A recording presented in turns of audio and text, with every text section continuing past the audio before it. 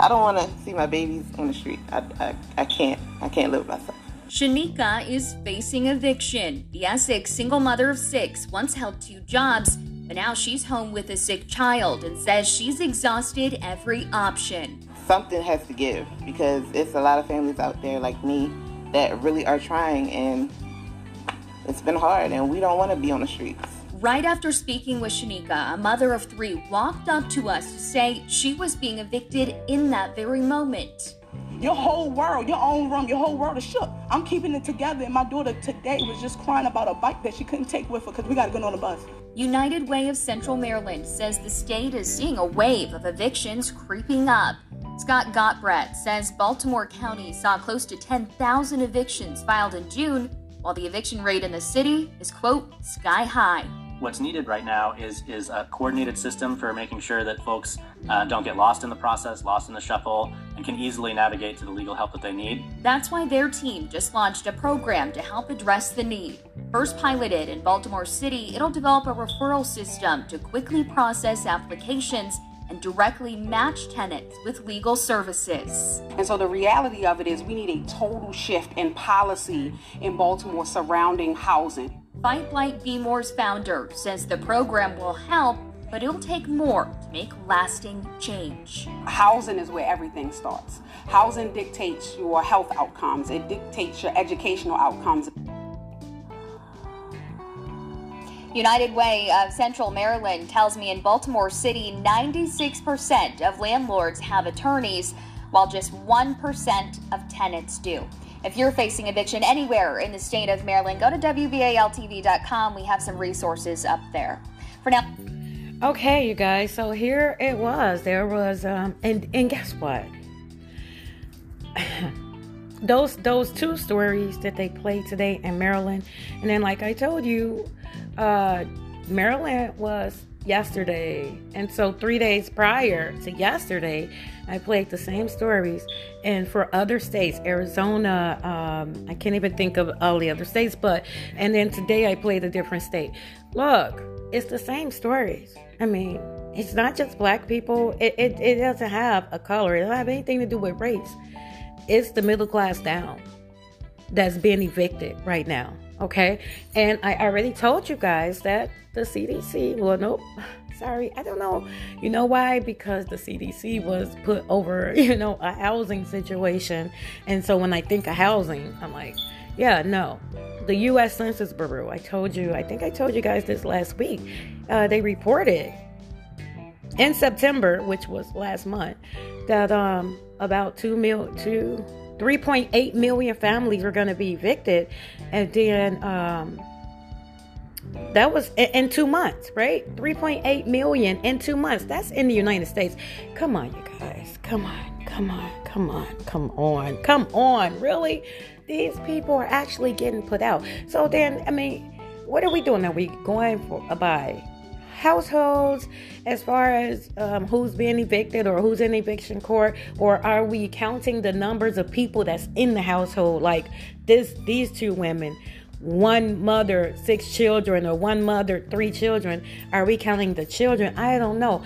All of these people being homeless, that's not gonna work. And so I'm saying, pay the landlords, okay? Pay the landlords. Give them some tax incentives. I know the states don't want to hear anything about give them some property tax incentives, because guess what?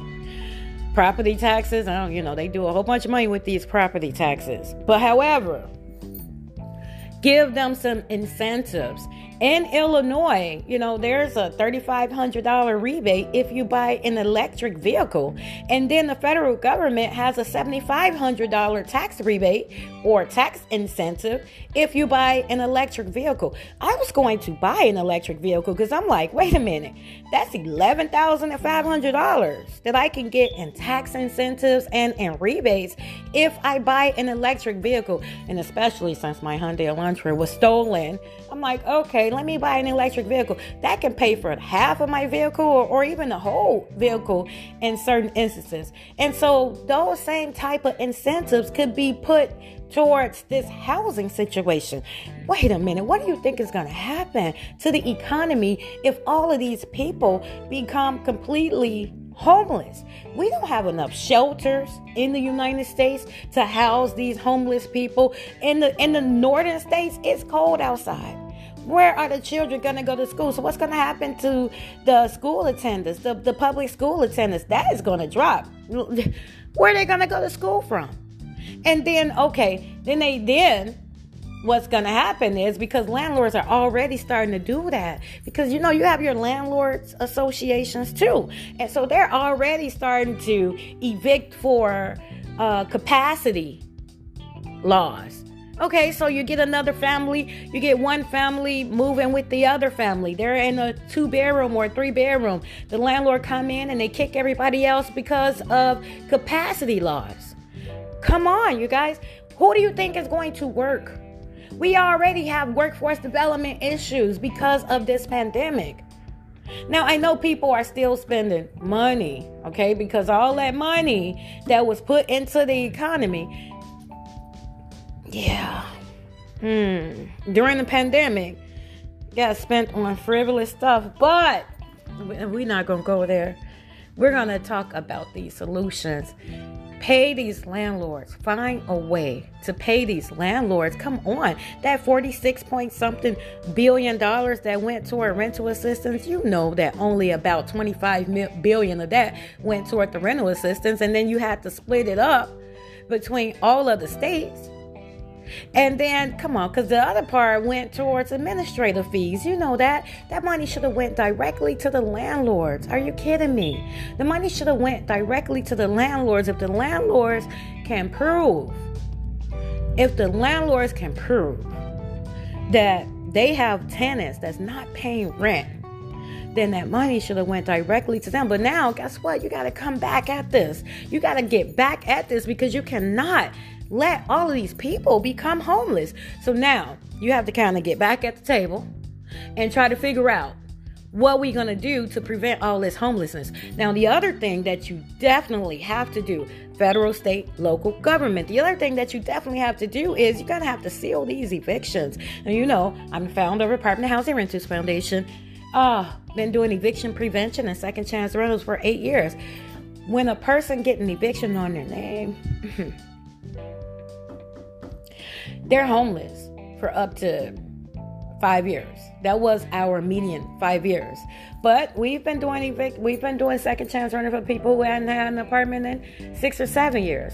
They're homeless for up to 5 years once they get an eviction on their name. Now, let me tell you, what do you think is going to happen to them COVID-19 evictions?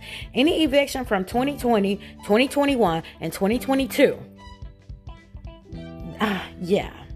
That's not, the landlords are not going to rent to them, because the landlords were already pissed that they didn't get their money. So what do you think that they're going to rent to somebody who didn't give them their money? And then think about this. Okay, so they're not going to rent to them, so it'll be impossible for these people to get another apartment. And don't get me wrong. Thank you, God. God is so awesome that we've been getting wins. Our second chance rental program, we have been getting people with the COVID-19 evictions into apartments. I don't know. It's just God. Favor ain't fair, but it is favor. However, look, now, once the landlord get their property back, they're increasing the rent by almost 100%. I mean, the rent has been increased upwards of 100%. So then my question is, who is over the rental industry for the United States? Because it's not HUD. HUD is over the what? Federal mortgages and subsidies. Who is taking care of the people? Because how is it that the landlords are able to raise the rent up to 100%? How is that even legal? The market rent had already outpriced minimum wage. Come on, you guys. So once the landlord gets the property back, then they raise the rent. So then who's going to be renting, right? Because if the market rent already outpriced the minimum wage, and now the rent is going to be what? Almost double what it was before. Then, I mean, come on. How many people in the United States make $60,000 a year? Because in states like Florida, California, Texas, New York, A median 2-bedroom is now up to about 27, 28, 2,900. That's a median 2-bedroom. How much money do you have to make to afford that? How much money do you have to make to afford that? What are you guys gonna raise the minimum wage? Or you're just going to let everybody be homeless? What, are we going back to boxes now? We're going to do food boxes again? I mean, what are you doing? Come on, wake up, America. We cannot let all these people be homeless. We can't do it. Jesus.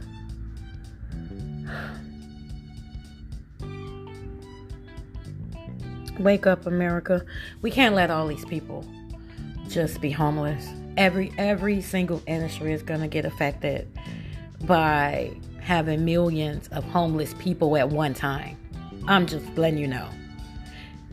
Crime is going to get affected. Definitely going to go up.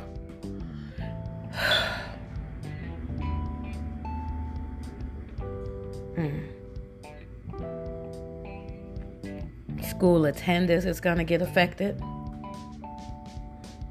The workforce development is going to be in shambles. We need people back working. We need the children back in school. I mean, you guys were so ready to put the children back in school, and who's going to be going to school if their parents, if they're homeless? This is a problem.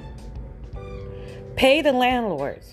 Pay the landlords. Pay the landlords. And then when you do find incentives to pay the landlords, make sure that the landlords sign some papers saying that they're not going to evict no one for at least a year. We need a year. We need a year. And I'm not saying no. Hey, rewind. Let me tell you. I'm not saying pay people rent for a year. I'm saying get them out that hole. And then let them start paying. And then they have to start paying their rent. They got to get a job. They got to start paying their rent. Now, you get them out the hole. Okay, well, you don't owe nothing. Start paying your rent. And so when I say have the landlords sign a paper saying that they won't evict them, because let me tell you, some landlords, it was getting covered by the news. Some landlords were evicting people during the eviction moratorium. I don't know how they did that. Because they can evict for anything but non-payment of rent. So they was evicting people during the eviction moratorium after they got the rental assistance, like a month after they got the rental assistance. That was happening. And so what I'm saying is pay the arrears to these landlords, right? And then have the landlord sign something saying that they're not going to evict that person or raise the rent for a year, at least a year. Now, after that, it's up to the tenant to go get a job and start paying their rent. This is how you force the economy to start back working itself out. Come on, wake up. I'm LaShondra Graves, the apartment lady, and you're listening to It's Time for Affordable Housing. Yeah. God bless you. Thank you for listening.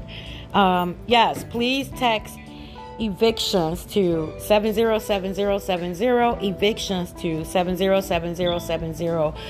Look for me on Facebook, Twitter, LinkedIn, YouTube, TikTok. Look for me. Look for The Apartment Lady. All you have to do is search The Apartment Lady. You're going to find me on all of these platforms.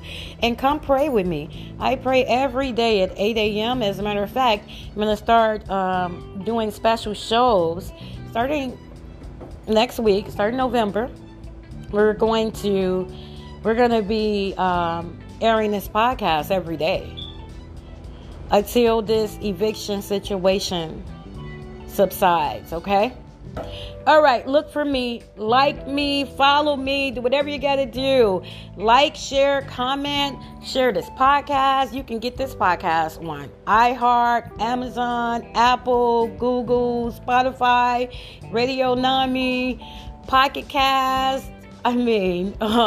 Anchor. You can get this podcast on so many other platforms. So look, share it, okay? Share it, because guess what? It's time for affordable housing. Thank you.